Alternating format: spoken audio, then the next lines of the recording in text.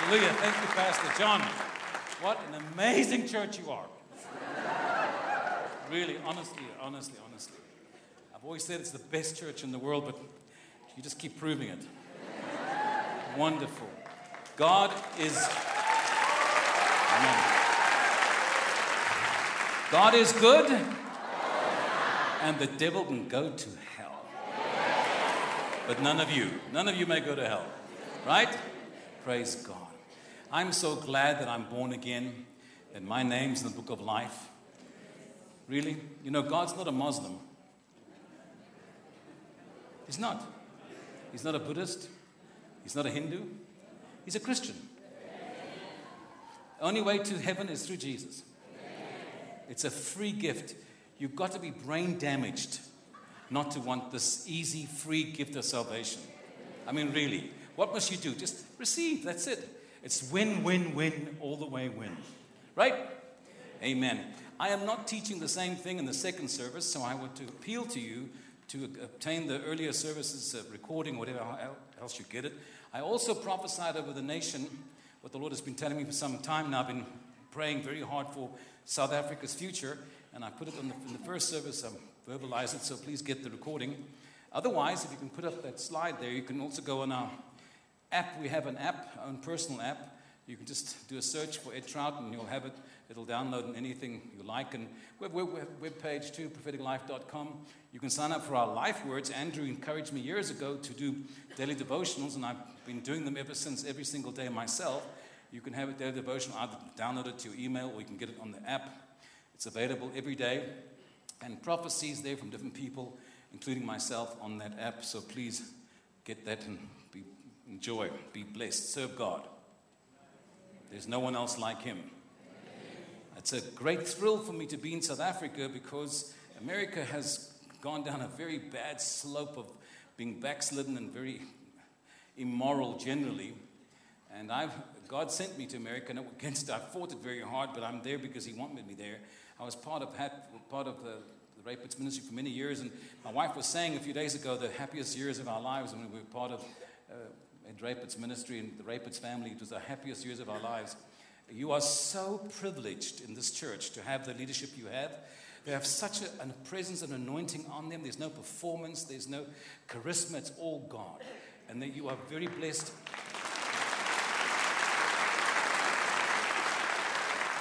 And I have to tell you this because you come here so often you don't know and realize what you have. What for you is status quo or seems average and normal is outstanding by far. You are very privileged to be part of a very powerful and amazing church and good leadership. Very, very godly. I love the anointing. I love the Holy Ghost. I feel it all around this family and leadership. I'm very thrilled even that they have me come here. I'm so grateful to be here. All right. Please turn your Bibles to the book of Acts. Handelinge hoofstuk 28. Ja nee. Ek sou Afrikaans gepreek het, maar dit word my nie toegelaat nie.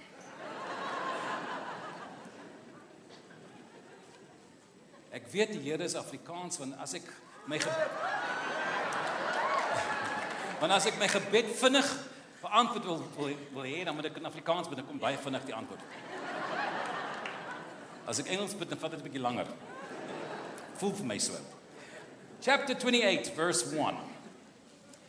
Book of Acts. I would like to honor also, if I may, someone that's been very dear to me. I was born again in the early 60s, mid-60s. I got born again. I walked into a Pentecostal church. The first time I heard the gospel was with a lady called Auntie Sunny. She came to our school in Cape Town, Friedrich Primary School, and she had a big flannel board and told us about Jesus. I remember the story to this day that she told. And then she invited us to the nearest Pentecostal church. And long story short, I ended up in this Pentecostal church where a man by the name of Jimmy Crompton was preaching, and he preached the hell out of me. And I got saved 5 Sundays in a row. They were an amazing family, had a huge revival on their farm in Marydale and really affected the whole world, I would say easily. Their family touched many lives and they all were in the ministry. And the last surviving of the aunts and uncles of Jimmy Crompton now is here today. And her name is Stella Eilert. She was a pastor's wife for many, many years. And since she had what's known famous women's conference called Kiara. You may have heard of it. She was the author of that and many years ministered there. And she went up in Africa as a missionary and now retired at the age of 120, I believe it is, something like that. I'd like her to stand if you could, Stella. Sta 'n bietjie op asseblief, dat mense sien Tannie Stella. A real general in God's kingdom. A woman that has labored for God in all her life and done great things for the Lord. So chapter 28, verse 1 reads like this. And Paul, who had been on this journey and was taken captive as almost like a criminal on his way to go appear before Caesar, had warned them not to get in the ship and go and leave because he could perceive or saw, spiritually felt there'd be a storm and that they would lose the cargo of the ships and their lives. It was a very dangerous storm. And two of those parts of that prophecy came to pass. They lost the ship and the cargo. But he prayed when an angel came to him and said, you have to. The angel said, you have to appear before Caesar. So you cannot die. It's an amazing thing to get a prophetic word in the middle of your storm. Talking of which, most of us think a storm is something that happens when you mess up or made a wrong decision or did something somehow. Nobody, as a Christian, thinks you're in a storm because God led you there. Jesus said, let us go to the other side. He said it. They got in the boat and went on their way to the other side, and he knew there'd be a major storm, and he knew he'd take a nap. But he sent them anyway into the storm. And in the storm, like any good Christians, they whined and complained to Jesus. Don't you care that we're dying, we're drowning? And he calms the storm and he turns to them and says, you still have no faith. Sent them into the storm, knowing there'd be a storm, to exercise their faith. Storms are needed for your faith to get stronger. Storms are your friend, not food. They are your friend. Do you understand what I'm telling you? When you're in a storm, when you find yourself in a crisis, don't panic. Look to see what the Lord is doing. He said he'd never leave nor forsake you, and he didn't leave them in the boat. He just never warned them to take a nap. In your storm, often you need him to respond, and he's taking a while to get with the program because he's watching how you deal with your storm. Do you understand? All right. Now, they'd been through this crisis of a storm, and he had seen an angel and said, you have to appear before Caesar, and God has graciously granted all the lives of those sailing with you. So none of you will drown, die. We're all going to be okay. And it happened just like that. Now, on the island, it's called Malta. They didn't plan on being there. They had no control over it. They met these Maltese, and they are very nice people. They came from Pretoria originally. Once safely ashore, the Bible says, we found out that the island was called Malta. The islanders showed us unusual kindness. Unusual kindness. See? Praetorians. And they built a fire, about to have a braai, and welcomed us all because it was raining and cold. Paul gathered a pile of brushwood, and as he was put on the fire, a viper driven by the heat fastened itself on his hand. Of all the people that got saved off that ship, the snake picked Paul. Ever wondered, why does stuff keep happening to me? Why me, Lord? What did I do? You feel like you're always going through something, and you wonder why it happens to you, and it seems to be one thing after another. And I'm glad that Paul bit Paul because the others didn't have faith. The man writing the book called Luke writes in the previous chapter, we finally gave up all hope of being saved. These are Christians that just thought, okay, we're going to die. Here we go. But not Paul. He got up and said, no, an angel appeared to me. I'm going to Caesar, and God's just graciously granted all your life, so you're going to make it. And he had faith. So when the snake bit him, he was already in faith. He already had a prophetic word that he has to go. And he had complete confidence, no matter how 10 snakes could bite him, he's going to Caesar because God said. Right? All right. Now, so here's the thing. When the islanders saw, in verse 4, the snake hanging from his hand, they said to each other, this man must be a murderer. It's amazing how total strangers have always an opinion about your life. And immediately, you always get what you deserve. If bad things happen to you, you deserve that you're bad. If a good thing happens to you, you're good. Not so. Not so. The rain falls on the righteous and the unrighteous. Bad things happen to good people and good things happen to bad people. Life happens. It's just we that are born again have an advantage. We have someone we can turn to that will always fight for us. Always. And it's always a wonderful opportunity to express his great power once again. And so the islanders had this opinion right away, this judgment, that he was a bad guy. And so though he escaped from the sea, the goddess Justice has not allowed him to live. But Paul shook the snake off into the fire and suffered no ill effects. It's how you respond in your panic situation. You'll be faced in your life, throughout your life, with situations that you can always panic. The devil loves to get you to panic, because where panic and fear is faith absent. If you will listen to the news all day, every day, and watch all the negative things on Facebook, you will have faith for the negative.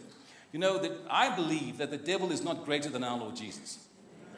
But yet the Lord could do no miracles in Nazareth because of the people's unbelief. He was limited to their faith. Is that true? Then how can the devil do stuff to me unless I'm believing for it? So he has to create the faith. It's the mirror image of faith. It's called fear. That which you fear will come upon you. So he generates constant negative report, and you begin to fear.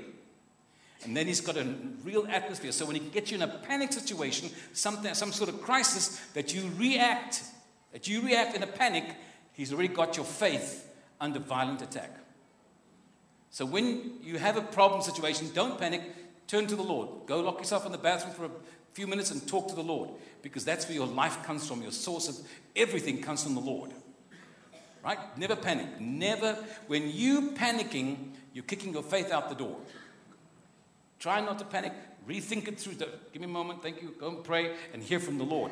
And he didn't panic. He shook the snake off, and the people expected him to swell up or suddenly fall dead. But after waiting a long time and seeing nothing happen to him, they changed their minds and said he was a god. All in one day. He went from being a devil to a god all in one day. People change their mind. They're so fickle. And yet, we are so influenced by people's opinions. Especially the Afrikaner, ons is so bekommerd, wat sal die mense dink? And hulle is so wisselvallig. Today they feel this way, tomorrow they think that. It changes all the time. You do not rise and fall on the opinions of man. Jesus didn't care what people thought about him. He didn't need them to like him. He didn't need them not to like him. John 2 tells us he didn't need man's approval or man's opinion. He was completely comfortable in what God said. He always took his cue, his initiative from the Lord. And that's how we as children of God look. Because people change. They may be against you today and for you tomorrow. And then when they're for you, then they turn against you. You can't go by their opinions. And they change all the time. You've always got to be dependent upon what the Lord says. Closeness of relationship, the pattern of Jesus, the pattern of his life. Every time he did anything, he only did what he heard the Father say or saw the Father do. And when a situation arose he didn't know how to handle, he went straight up to the Lord and had a good conversation. An example is when the 5,000 were chanting on the Beatitudes Mountain, make him king. They were chanting, make him king. They were so overwhelmingly impressed by his feeding the 5,000 that they wanted to make him king. And he sent them all away because he doesn't remember the Father saying that or showing him that. So something totally new to him and foreign. So the only way to deal with it was to get to the headquarters. Sends them all away, including his disciples. And then he spent all night praying. And I know the conversation went something like this. Father, they want to make me king. And the Father said, you are king. They can't make you any more the king than you are. The king of all kings. And so he came down the mountain glowing, full of glory, walking on water, full of the glory of God. He always took his information and leading from the Father. He didn't do anything by himself. He picked 60 or 70 disciples, and then from them, after praying, he picked the 12. Which shows you the Lord was never metric. He's always been into the dozens. Did you not know that? He didn't have 10 on the throne. It's not 100,000, it's 144,000. Revelation. See? I just want you to know that. Thought I might share that with you. Confused you, didn't I? But I want you to, this morning, to grasp in your heart. You're not going to pay attention to people's opinions, what people tell you. You're always going to take your information from the Lord, no matter what it looks like. Because things can always look different, but God is the God, as we sang today, of the impossible. And He'll always push you to the limits to believe Him constantly. When Martha and Mary, who were friends of Jesus, they had a brother. The whole semantics of that was the little town that was close to Jerusalem, 2 miles away, called Bethany. They were wealthy, good, renowned people in the town. And so Jesus based out of their orphan and brought all his entourage, and they fed them, took care of them. And so Martha always gets the reputation of being a very carnal Christian because she was so upset because she's cooking all the food by herself, and Mary's just sitting listening to all that Jesus says. When their brother dies, they keep sending word. And when you have a relationship more than the average Christian, and you're really intensely in love with the Lord and pray a lot, you expect Him to give you special attention or to react or respond. And there they are sending word, come heal my brother, he's dying, come quickly. And he's dead now, several days already in the tomb when Jesus finally comes. Martha runs to meet him while Mary stays behind, and she says to him, you should have been here. We often hold God responsible for all our situations. We blame Him. Why didn't you do this, God? If only you had done this. I did ask you, we don't rebel against God. We just use our own phraseology. Ek verstaan dit net nie. I don't understand. Yeah, like you understand God's ways, really? If you trust Him, if you knew everything God knew, you wouldn't need to trust Him. And that's the complete abandonment, trusting the Lord without information. Just knowing that He's got your back. In the palm of His hand, He's got you completely covered. He loves you so much as long as you let Him have full control. Are you still with me? So Martha meets him and says, you should have been here, my brother wouldn't have died. And then she says, but even now, I know that when you pray, God hears you. And when she said that because she gave room for a miracle, even though he's a rigor mortis in the grave, Jesus is so fascinated by her progress, he sits down and they have a long conversation. He says, but you know, your brother will rise again. Yes, I know, Lord, he'll rise on that resurrection day. No, I am the resurrection and the life. He that believes in me will never die. Do you believe this, Martha? Yes, Lord, I believe. And she says these most amazing words that so many Christians miss. She says, I do believe. I believe that you're the Messiah, the Son of God. When Peter said that Son of God, it excited Jesus to no end that he made a big scene of it. He said, blessed are you, Peter, because flesh and blood didn't reveal this to you. When Martha said it, he realized Martha being in the kitchen, making all those, whatever she was making, baboortie, wat ook al. Sy moes geestelik in Afrikaans wees, moet wees. So she was a good cook in the kitchen all by herself for all those people. She was listening and she learned something. So he's so enthralled with her, he sit down and he said, go call your sister. Now he came there to heal or raise up Lazarus, but he's not doing it. He's sitting down. He wants Mary to come. Why? Because God's more focused on your eternity than He is about your near today comforts. You must get that. So many things in your life have a much bigger program and plan than your natural mind is seeing. God does so many things in your life to fulfill things in your life. Things that are going, you've often said, it's like I've come a whole circle. Yes, you have, because that's what God's doing. God's always fulfilling things. Jesus said, the Son of Man must do all things that can be fulfilled. One day someone asked me, why did Jesus even go into the pool of Bethesda with all these sick people and heal only one person? Just heal one person, walk right out. Because He came to fulfill all things. In the earlier chapters of 1 Samuel, we find that David coming into the city of Jerusalem, the final battle of the different Philistines, the Jebusites, they stood on the wall of their little city and they mocked at David and said, you will not take this city. Even a blind man and a lame man will keep you out. And so when the son of David came to the city, he went to the south and he found the blind man and sent him to the pool of Siloam, the southern mikvah, to wash his eyes. And he went to the northern pool, northern mikvah, which is Bethesda, and he healed one person, looked for a lame man, found him, and healed him. No lame man, no blind man would keep the son of David, the son of God, out of the city, fulfilling all things. Now, I'm just showing you this because in your life, things are happening all the time you just don't get. Strange, unusual things, because God is fulfilling things in your life. Do you understand? You're that important to the Lord. Everything is, if God counts the hair on your head, for goodness sake, who counts the hairs? I don't even count my hair. There's so few of that names. Wasn't that funny? But he's so into your life, he knows everything about you. You don't even know half the things God knows about you. And he's very concerned. He's very with you about eternity. These things are all temporary. Let no one tell you otherwise. You're passing through. Do you hear what I'm saying?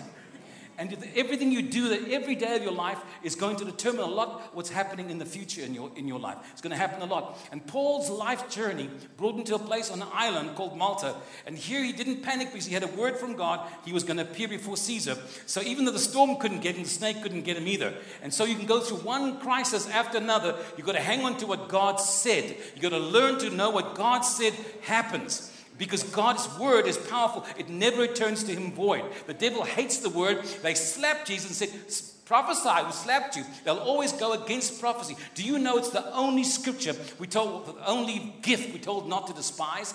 So the scripture says in 1 Thessalonians 5, do not despise prophesying. It doesn't say don't despise healings. We line up 100 people and pray for healing, only one person gets healed. No one despises because the rest didn't get healed.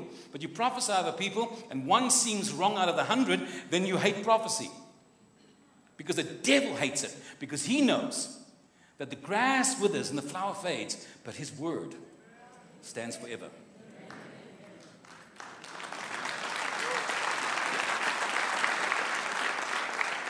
You'll take nothing else with you but souls and the word that God gave you. Nothing will change. His word, Jesus said, the heaven and earth will pass away, but my word will stand forever. God's word will always stand. So you can cling to God's promises no matter what it looks like. If believing God in a crisis was easy, everybody would be doing it. Come on now. You've got to reach for the top. The bottom's already filled. You've got to believe God for the bigger things, and God will push you and challenge you because he wants you to believe. He rejoices and is excited by faith. When two people, he said that they have great faith. He was excited with two different people that weren't saved, they weren't Christians, and they weren't Jews. But they had great faith. Canaanite woman, she believed God. She didn't even bring her child that was sick, but she wasn't giving up. She whined and continued until they said, send her away. And he would not. He didn't send her away. And when she finally threw herself in front of him, I can't give to the dogs that belong to children. And he says, well, even the dogs get the crumbs. She says, you've got enough left over for us unbelievers. You're so full of the glory and power. She believed who he was and what he had. And that's why I said, your faith. Go ahead. You'll go home. Your great faith you have, your child's healed.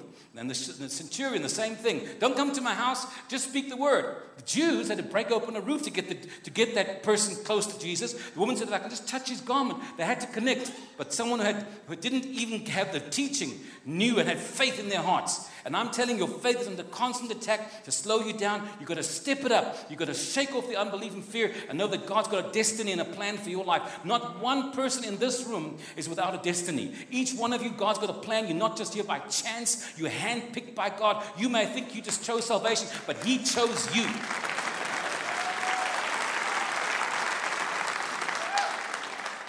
Highly favored of God. The trouble is you think favor makes everything go your way. You get a parking right in front of Pick and Pay and you think, favor? No.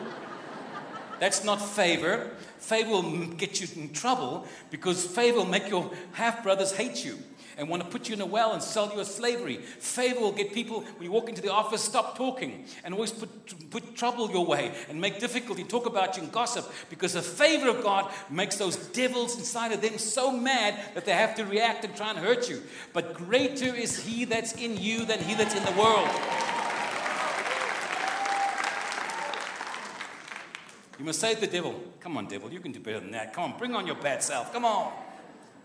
You shouldn't be afraid of the devil. He's afraid of you.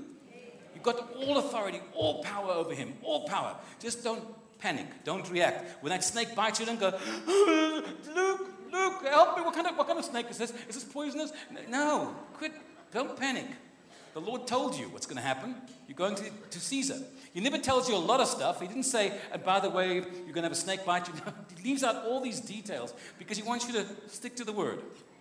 Stick to the promise and fight the good fight. Are you hearing me? We are at war, baby. This is not a game. If you want a weak Christianity, you got the wrong one. Because it's a fight. God called you, he's empowered you, you have all the resources available to you. Are you hearing me? The entire heaven is on your side. Hallelujah. Amen. I'm so glad I serve a live Christ. and not a dead Muhammad. Thank you, Jesus.